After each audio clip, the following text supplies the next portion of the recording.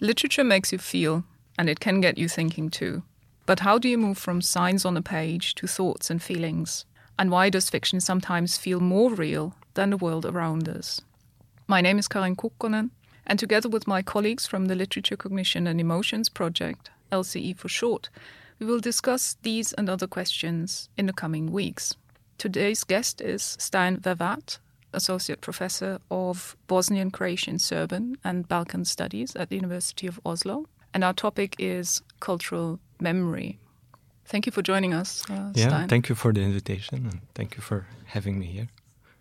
You've worked on literature in relation to memory, but the kind of memory that you're interested in is not necessarily this personal or autobiographical memory, but rather the memory of a culture or the memory of maybe a nation even. And you've written a book about memory culture in Yugoslavia or the former Yugoslavia. Could you tell us a little bit more about this idea of cultural memory and why it's interesting to study this for the particular tradition of Yugoslav literature?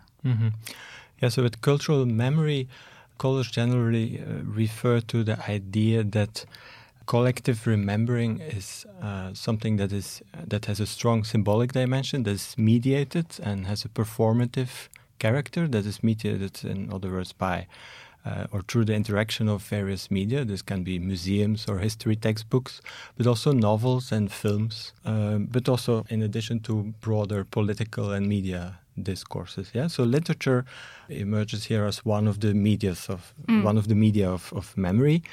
And the big difference with approaches that stress the personal or the cognition is that cultural memory, per definition, is seen as having a non-genetical or non-biological basis. So it is transmitted through and with the help of culture, cultural artifacts that give shape to and circulate narratives about the past, and as such contributes to reviving or giving body to the past in the present.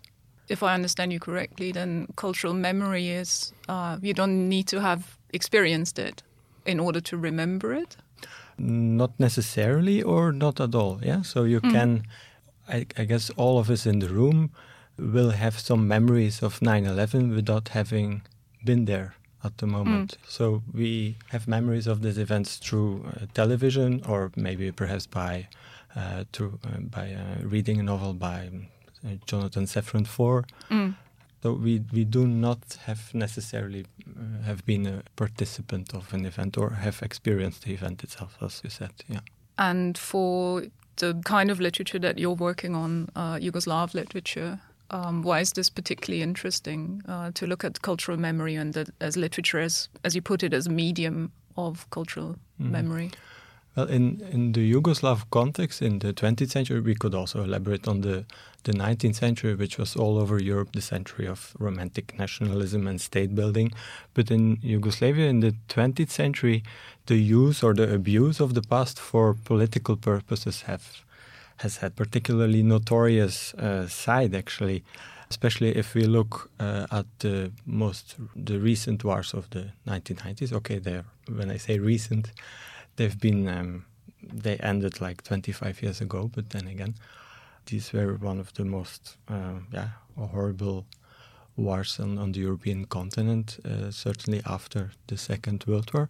But in Yugoslavia, the past was often used to establish clear-cut national identities, and sometimes, as was clearly the case in the Yugoslav wars of the 90s, also to fuel or instigate wars, or even to justify violence against members of a different ethnic or religious group.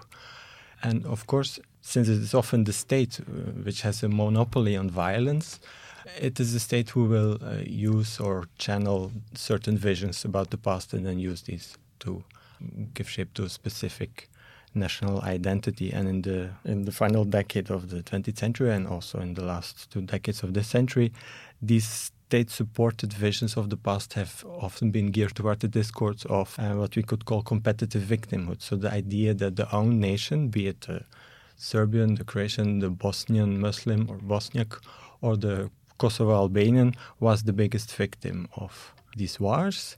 And as such, or this position of competitive victimhood, of course, rules out the possibility of having a genuine dialogue with victims of other nations and perhaps their vision on wars on the one hand, but also on the responsibility of their own nation for crimes committed during these wars.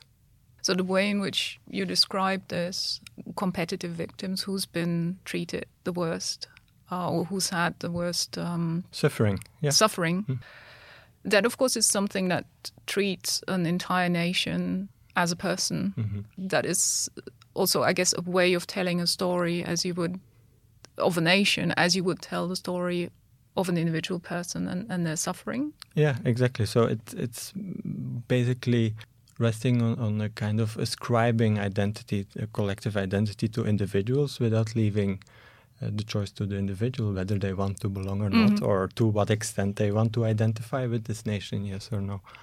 But the use of the past as such for goals of state or nation building had, of course, also a precedent before the 90s in the project of socialist Yugoslavia, which after the Second World War also tried to wipe under the carpet the internecine war that was going on the territory of Yugoslavia during the Second World War, and instead create a kind of forced consensus that war in the Second World War was basically a battle between Yugoslav anti-fascists on the one hand and German Nazi occupiers. And this whole master narrative, if you wish, put under the carpet both the notion of the Holocaust as a kind of endeavor by Nazi Germany to eradicate European Jewry, but also it silenced actually inter-ethnic conflicts that had been part and parcel of the Second World War, and that that caused even more victims than the aggression from Nazi Germany. So in this picture that is already very complicated, where does literature come in, and what are the how does literature deal with that situation where you've got these narrativizations and these master narratives? Yeah, well, after having told this perhaps a bit black and white image of both socialist Yugoslav culture and the memory narratives of the past 30 years in this post-socialist Serbian, Croatian, Bosnian or Kosovo nation states, of course, these master narratives are never completely homogeneous or hegemonic. So there's always a space in public discourse and including in culture for alternative narratives, and I think there is where literature comes in. So then we could look at the interplay between the literature written by survivors of the Holocaust, which can be seen as a kind of an intervention into this socialist master narrative, whereas the more recent works of post-Yugoslav literature could be seen as an intervention to some extent into current uses and abuses of past. So they're telling stories that might, on the one hand, I think you used the word interfere with the master narrative, but perhaps also construct alternative memories. Yeah. Having said this, of course, it doesn't mean that all literary works by definition interfere or work as a counter-memory. Of course, there are always authors and artists that agree with this master narrative and support it. Yeah? So it's not a black and white or a very clear-cut situation, but I do believe that valuable works of literature can offer the reader a kind of, because of this imaginative potential of literature, to offer different analogies, different genealogies, and different perspectives on the past. Literature can function as a kind of either intervention into or a kind of counter-memory or an alternative to self-victimizing stories or whatever you call it. Your book covers a fairly long stretch of literary history from the Second World War pretty much to the present day. So I was wondering if you could tell us a little bit more about how the literary, let's say, construction of memory has developed in that time span. Okay, yeah, so the first generation of survivors, they maybe, per definition, drew more on their own experience, right? So these first decades saw literary production that could be described as autobiographically based to a high extent, which doesn't mean that these were documentary writings. So most of those people, either whether they wrote novels or the drama or poetry, they combined, so to say, kind of autobiographical experience with modes of fictional storytelling.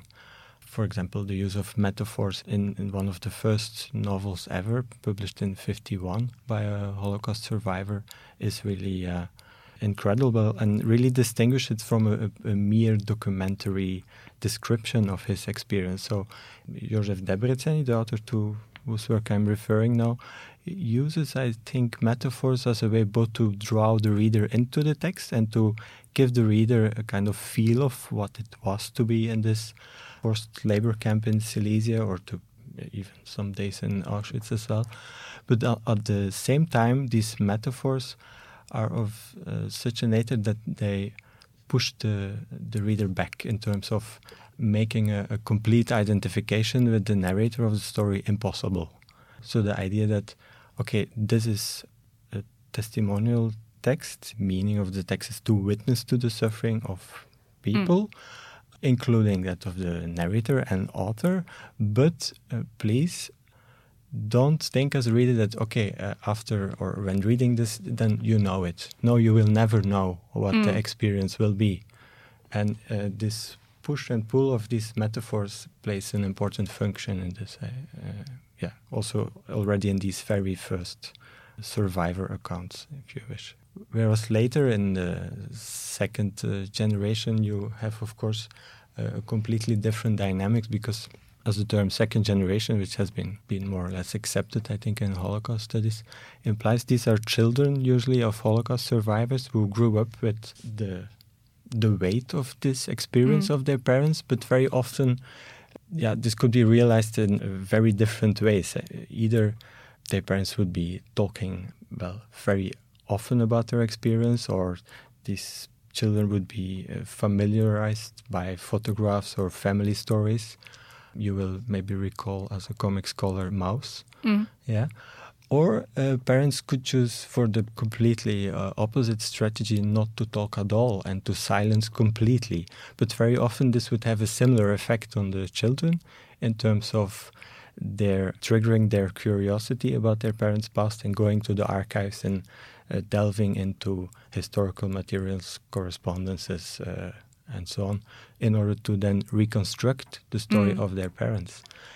And this very reconstruction of their parents' history, of course, is something that also an author of a fictional narrative to some extent does.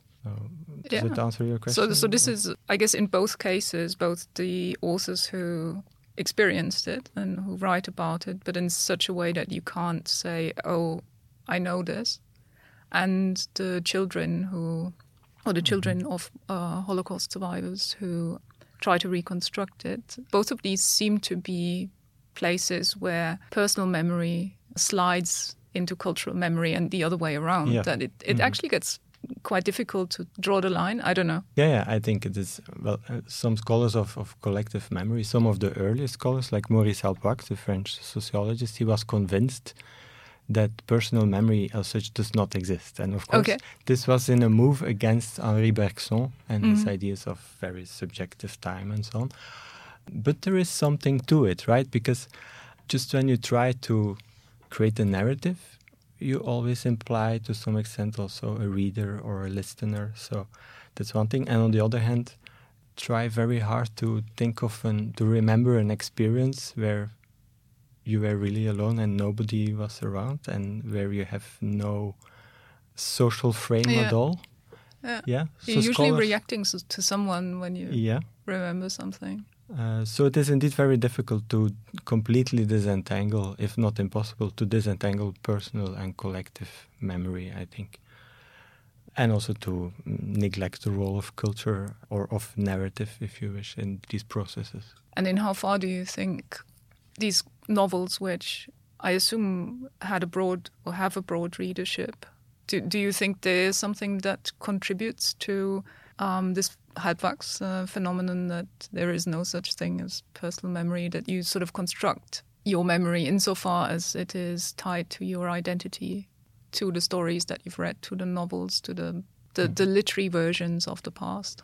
Yes, and also very much, of course, depends on the status of those novels, right? So some authors I discussed in my book were completely, well, forgotten to some extent. So we could say, if we refer to Aleida Assmann's notion of the canon of active memory and the archive of passive memory, that these novels were like dusting in the archives. And even though they had a vivid reception at the time of their publication, by other novels, just such as those by Danilo Kish or David Al-Baghari or Dasha Drndic, whose work I discuss in later parts of my book, are still widely read, and these authors do still appeal to many readers, both in the countries of former Yugoslavia and abroad, and are also available in translation.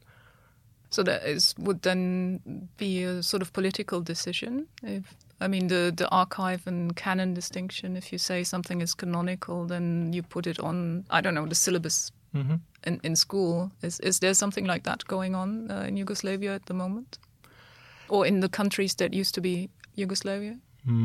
Yes, and also indeed the institutional power in defining what will belong to the canon and what will remain in the archives is very strong, to the extent that institutions or the state can also decide to destroy an archive, right, and just eradicate any material traces of an event. But to answer your question about the canon, yes, institutions in former Yugoslav countries have over the past 20-25 years tried very hard to set a specific canon, but my impression is that they usually do it through education and through history textbooks, to museums, whereas in the sphere of literature, authors still can publish a book, right? There is no monopoly on publication in the countries of the former Yugoslavia today. So culture still has a kind of moving space, even if education might be in a very bad state. Yeah, I guess it's easier to write a novel than to open a museum. Yes. I mean, just institutionally speaking. So it's not said that you will then get an award for the novel or that your novel will become part of the curriculum. But yeah. And of course, today you also have a lot of non-governmental organizations who also play an important role in the public sphere in those places that, so the state does not have a complete monopoly over the use or over the use of the past at all. Yeah. There's, of course, also another meaning to canon in the sense that, there is Holocaust survivor literature in other literatures as well. So I don't think genre is the right word, but it's there is a recognizable body of literary texts that deals with the experience of, say, being in a camp. And this could, of course, be a concentration camp, or it could be a gulag. There are very famous examples of gulag literature as well. Do you think there is, or do you think it's useful to talk about the specific Yugoslav literature that you're working on in relation to these other bodies of texts dealing with that particular kind of experience? Because I assume they were translated into Yugoslav languages as well. Yeah, so one important case that comes to mind here is Danilo Kish, who wrote a Tom for Boris Davidovic. And as he used to say in interviews at the time, he was inspired to write this novel by the publication of Solzhenitsyn's first volume of the Gulag Archipelago in French, and the public debate on the French left about this book. So the French left was, because Kish was then a lecturer of Serbo-Croatian in France, so living there, and he was completely upset by the French left's take on Solzhenitsyn, because they saw it as a kind of betrayal of the communist cause. All right. Yeah, so he said then, well, okay, I will write a book about this, and he basically started from the idea of the notion of the pseudo autobiographical document, meaning the idea that under Stalinism, people who fell out of grace, their biography was either adapted or erased from official, not only documents, but or encyclopedias, as is the case in the book. But a famous example is also the retouching of photographs, right? So he started from this notion to think through basically, or to stage a fictional narrator who behaves as a kind of pseudo-historian who will then reconstruct the biographies of these victims of Stalinism, who often started as very strong supporters of communism, but then ended up in the Gulag. But he then links these stories to the fate of European Jewry. And so there is a kind of connection between, in Kisch's views, between authoritarianism or Stalinism on the one hand and Nazism on the other hand, and he tries to bring these together. But in hindsight, we could question whether Kisch would have been also later, if he had survived, if he had lived long enough, because Kisch died in 1809, if he would have been such enthusiastic about Solzhenitsyn, because later in the 80s and up till 2000 there was a debate about some real or alleged anti-Semitism of Solzhenitsyn. So the question is whether Kisch would still have supported Solzhenitsyn to the very end. Yeah, but that's maybe so I guess discussion. Even within the, let's call it the literary canon, there is an archive and the canon, and there is a dynamic going on between multiple ways of availing yourself of the genre or the topic that would then also, of course, fit into different versions of cultural memory, into different versions of building identity.